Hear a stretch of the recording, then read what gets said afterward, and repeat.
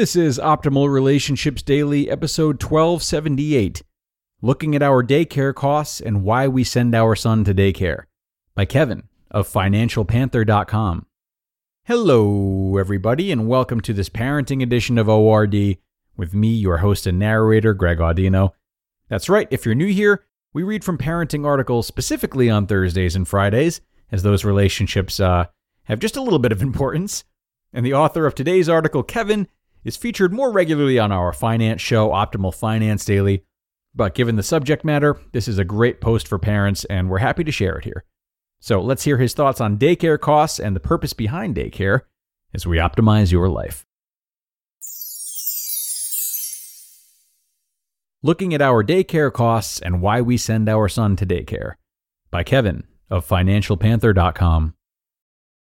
At the end of each year, my son's daycare sends us a PDF that details how much tuition we paid. It's a helpful bit of information to have. My family is fortunate to be in a position where we don't have to budget to meet our financial goals. So, we're always admittedly unclear about how much we've spent in any given category each year. Outside of our mortgage, taxes, and other fixed costs, I often don't know what we actually spend on things. Daycare tuition is a fixed cost, though, so I do know exactly what we spent in that category. And last year, according to our payment receipts, our family spent $16,029.99 to send our son to daycare 5 days per week from 8:30 a.m. to 3:30 p.m. Depending on your situation, that might seem like a lot of money, or it might seem like a reasonable amount to pay for childcare. Children completely change your life. No matter what your situation is, if you have kids, you're going to have to pay for childcare. You'll either pay for it with your time, or you'll pay for it with your money. In this post, I want to do a bit of analysis on our daycare costs and go through the thinking we did when deciding to send our son to daycare. Analyzing our daycare costs. As previously mentioned, last year we paid $16,029.99 to send our son to daycare 5 days per week from 8:30 to 3:30. He's in daycare year-round, minus a short winter break, various holidays, and any days he misses because we're traveling or he's sick. That gives him about 35 hours per week of daycare for about 48 to 50 weeks per year. 35 hours per week of daycare seems like a good balance to me. Since I don't have a regular job, I've got a lot of flexibility with pickup and drop-off times. If I was still working my regular lawyer job, my son would have to stay at daycare until 5:30 or 6. It'd cost us a little more and would give us far less interaction with him during the week. Picking him up at 3:30 is pretty ideal. He still spends time eating breakfast with me in the morning, gets his time at daycare, and still has plenty of time in the later afternoon to spend at home with family. From a cost perspective, it seems to be worth the cost also.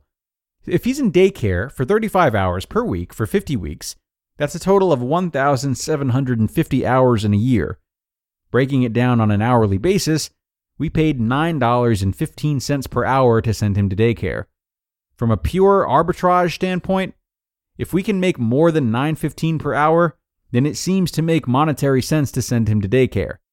I was actually a bit surprised at how little we paid per hour for daycare after running the numbers. Even on the low end, if he missed an entire month of daycare, we'd still have spent just $9.58 per hour for daycare. My assumption was that daycare cost us much more than this. Obviously, these costs are relative, and when added up, it does add up to a lot of money over the course of a month. But when you're in a financial position like my family is, we're really not paying that much for daycare. Daycare is about more than just money, too. A question I'm sometimes asked is why I don't simply stay at home with my son. After all, I don't have a regular job anymore, and the job I do have is writing words on a blog. I could easily be a full-time stay-at-home dad. I have two answers for this. First, from a purely monetary standpoint, if it costs just $9.15 to $9.58 per hour for me to send my son to daycare during the week, then so long as I'm able to make more than that per hour, it makes sense for me to work and have him go to daycare. I'm not killing it compared to what some bloggers are able to do, but I'm earning enough to make more than $9.15 to $9.58 per hour.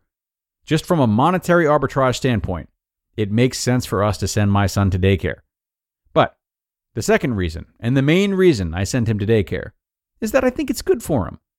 I'm not an expert on childcare by any means, and I don't want to delve into the very muddy waters of how to raise children. But to me, getting interaction with other kids and developing social skills is a good thing for his development. Even if I didn't earn any money, I'd still opt to send my son to daycare simply because I think it's a positive experience for him. I think some people fall into this trap where they think of every decision in terms of money. In reality, the decisions we make are never just about money. They're about the other things, some conscious, some unconscious. Life is far too complicated to base our decisions on what puts or keeps the most money in our bank account. I opted to quit my job as an attorney years ago because it was the right decision for me. It wasn't right from a financial standpoint, though. I doubt I'll ever make as much blogging as I could as a big law lawyer. But money wasn't the only reason I made the decision to quit law. I wanted other things too. I don't know how people balance kids and normal jobs. One thing I'm happy about is how quitting my job to write and work for myself changed the flow of my day-to-day life. Before, it felt as if my life had to revolve around my job. These days, it's the exact opposite. The work I do fits around my life. I have no idea how our family would have balanced childcare with full-time jobs. Even getting my kid to daycare on time in the morning is difficult for me. The idea that I'd not only have to get my kid to school, but also get myself to work by a set time seems impossible. If you've followed this blog before, the turning point that led me to quitting my job was when I got lectured at work for not getting into the office by a specific time. I can only imagine I'd have been getting more lectures by now, since I would probably be late for work every day. And picking up my kid on time is another thing I can't imagine doing with a regular job. When I worked at my regular job, I rarely got out of work before 6 p.m. I'm sure I'd have figured something out eventually, but the fact that I can go pick up my son whenever I need to is huge. Our situation is working out pretty well. My wife has less flexibility with her job since she has set office hours. She works for herself, so she has more flexibility than others, but still less flexibility than someone like me. Our current situation seems ideal. One parent works full-time, the other parent still works, but with far more flexibility, allowing us to work around the daycare schedule and get the right balance of time with the parents and time at daycare. You just listened to the post titled, "Looking at Our Daycare Costs and Why We Send Our Son to Daycare" by Kevin of FinancialPanther.com. And I like this post from Kevin a whole lot.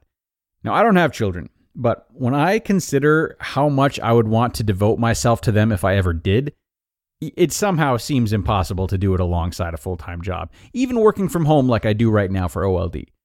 And though many parents adapt quite well to this and probably have that same initial concern, it's still worth it to encourage any people planning to be parents to think hard about the lifestyle changes that will come with it.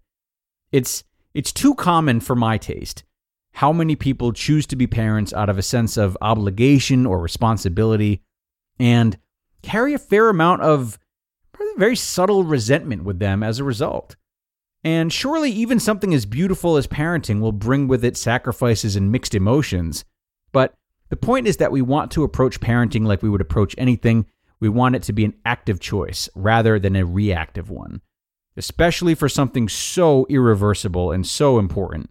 It's great that we have the possibility of adapting really well, but it's not something to bet on, at least not for me, that adaptation. So just reflect on whether or not the decision to become a parent and what comes with it is something that is truly for you and something that you truly understand as best you can before having a child. And that's going to bring us to the end, everybody. I thank you so much for joining me today. And if you liked this one, you'll want to come back tomorrow as there's going to be another parenting post that you're sure to enjoy just as much. So I hope to see you there, where your optimal life awaits.